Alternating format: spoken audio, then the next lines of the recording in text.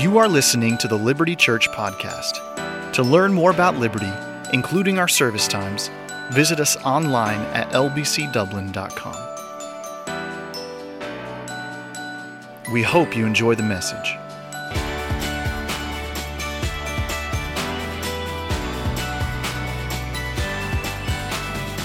Merry Christmas, Liberty Church.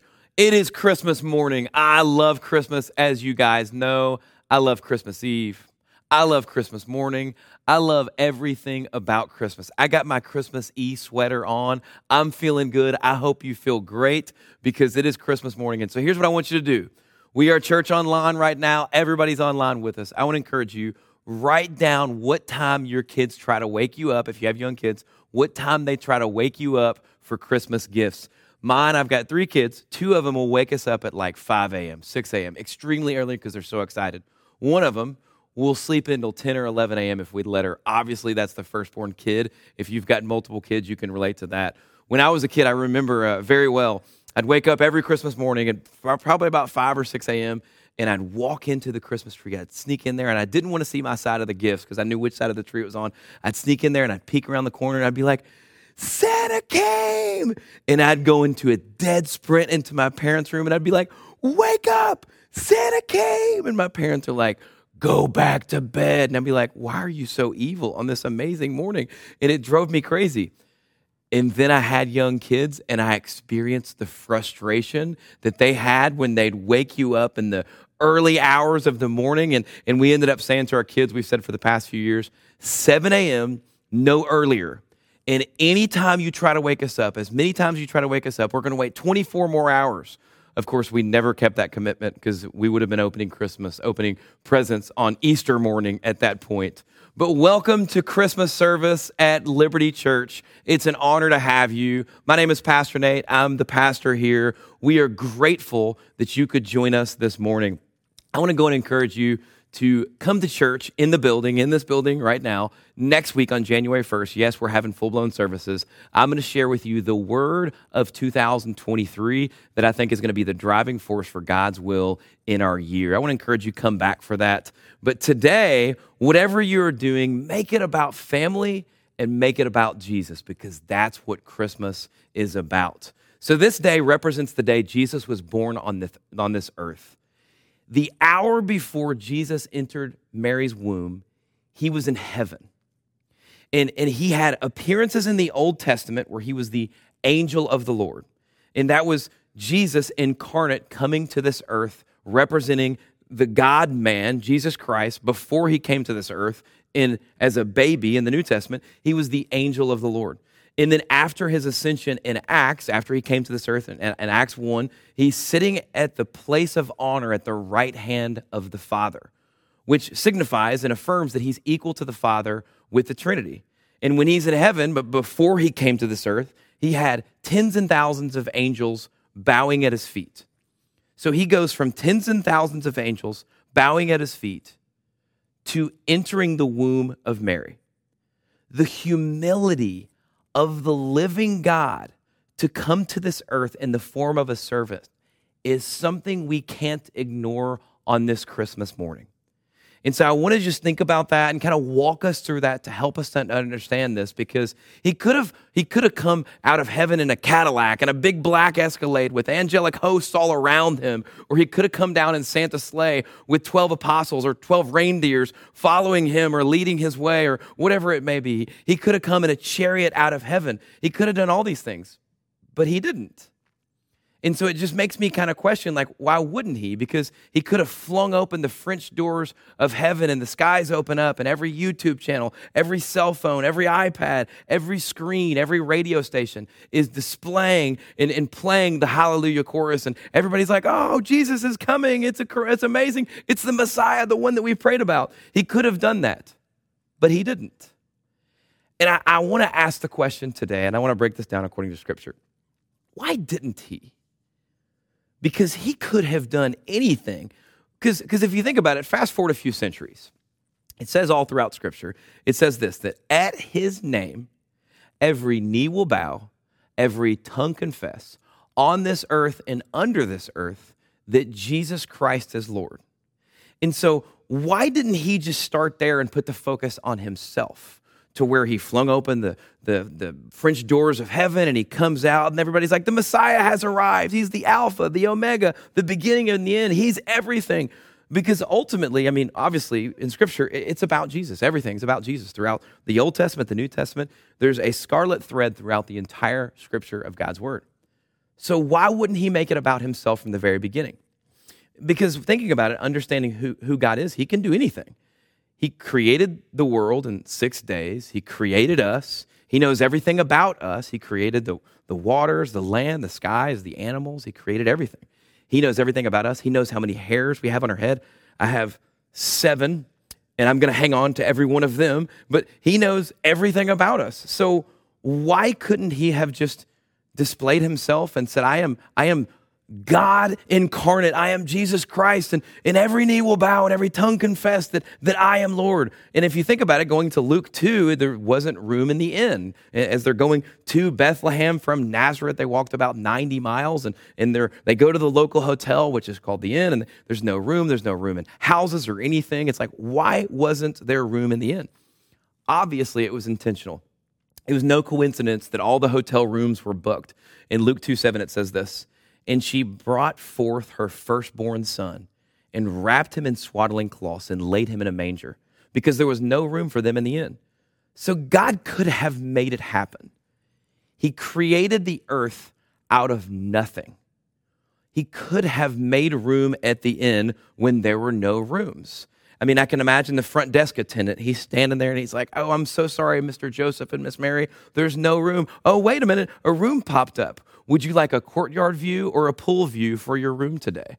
That could have easily happened. God could have made that happen. I mean, but obviously it didn't. But if you imagine Joseph, I mean, think about this. Moms, especially if you've had a baby, imagine Joseph trying to like calm her down in the moment when there's no room, and trying to say, honey, listen, and there isn't any place available anywhere. There's no hospital beds. There's no hotel rooms. There's not really anything. And I know you're not feeling well after not walking 90 miles, and the donkey helped out some where you could ride on his back, but I know you're probably exhausted and probably ready to burst, but honestly, I think this is going to be okay. And we don't have a bed for ourselves or for little baby Jesus, but it's okay. There's a barn around the corner, and I think there's a manger, or also known as a feeding trough, that's going to hold the baby when you deliver him. And so it's not a big deal, because I'm sure that many neighbors won't be watching, because it's an open air space. It's not that big of a deal. It's going to be okay. No one's going to be into the delivery room other than livestock and potentially neighbors and families and everything. So we're going to be okay. Can you imagine him trying to explain that?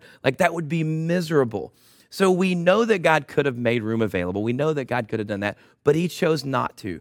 Obviously, he chose to place his son in a barn and a feeding trough, to be born in a lowly manger. The humility, because think about this. Born in a manger was Jesus Christ, God in the flesh, Emmanuel, the Son of Man, the bread of life, the Redeemer, the Son of the living God, the Christ, the Prince of Peace, the Alpha and the Omega, the Lamb of God, the Rock, the author and finisher of our faith, the wonderful counselor, the Word, the bridegroom, the way, the truth, the life, Jesus, Emmanuel, God with us, was born in a barn.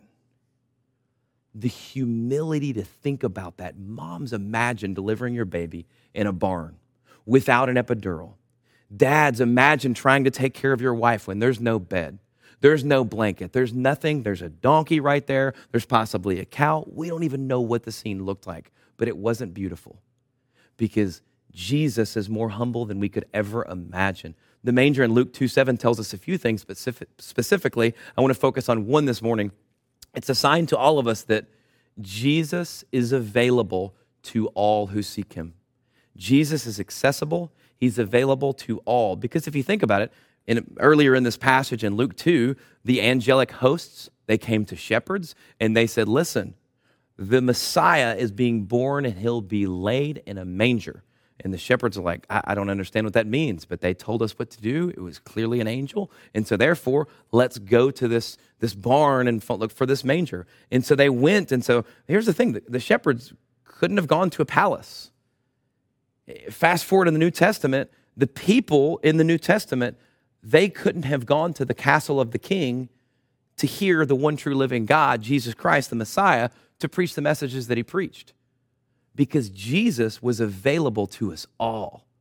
Jesus was available to the lowly shepherds. Jesus was available to the animals, to the neighbors of the barn. Jesus was available to everybody in the time. And listen to what one author, Paul Levy, said this about this moment. God became man and took on flesh. The Creator became a creature. The one who hung the stars lay helpless in a manger.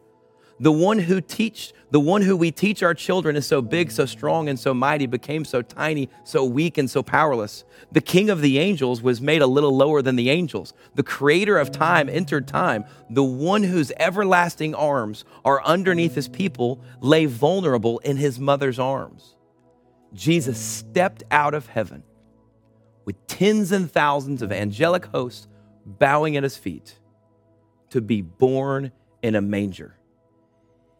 And he walked on this earth, but before he walked on this earth, he was born in a feeding trough, and he's available to you. He's available to me. He's available to everyone. And God loved us enough to allow his only son to be born in a barn. And so as you sit with your family right now, or maybe you're by yourself in these moments, but no matter who you are with in front of this screen, Jesus is available to you. Jesus is available to the person next to you. And Jesus is available to everyone across this land. And maybe if you're a mom and dad watching right now and your kids are in this room, maybe you need to have a follow-up conversation about how the Son of God was born on this earth and he died for them and he is available to them right now. And this is a good opportunity for you to potentially even share your story because he loved you enough to step out of the glory of heavens to be born in a manger on a day like today. So as you open gifts and you're excited about the gifts that you will receive, remember this moment that on Christmas Day, we all have access to the greatest gift, the Messiah, God with us, Jesus Christ. In fact, many of you know this verse. You can potentially even quote this with me if you want. John 3:16 says, "For God so loved the world that he gave his one and only Son, that whoever believes in him will not perish but have everlasting life." He gave his only Son. But there's no gift like Jesus Christ, because many of you just opened gifts. Many of you just got a gift, but there's no gift like Jesus Christ and the eternal life that he offers to us even in this moment. So let me just ask you right now, I know it's different because you're in your home and you might not be doing this, but I ask you to bow your head and close your eyes and just pray with me right now, is I want to ask you a couple questions. Here's the thing that I want to propose to you right now. If you have never given your life to Jesus, there is no better time than on his birthday. Because as I said, he stepped out of heaven to walk on this earth, to be born in a manger in humility, to be available to everyone. He lived the life that we couldn't live, to die the death that we deserve, because he lived a perfect life and he died the death that we deserve. We deserve to be on that cross. He defeated death. He defeated our sin, which separated us from God. And if you don't know beyond the shadow of a doubt that you would go to heaven when you die, you don't have a relationship with Jesus, then you can start that right now. And I want you to pray this prayer with me to surrender your life to Christ.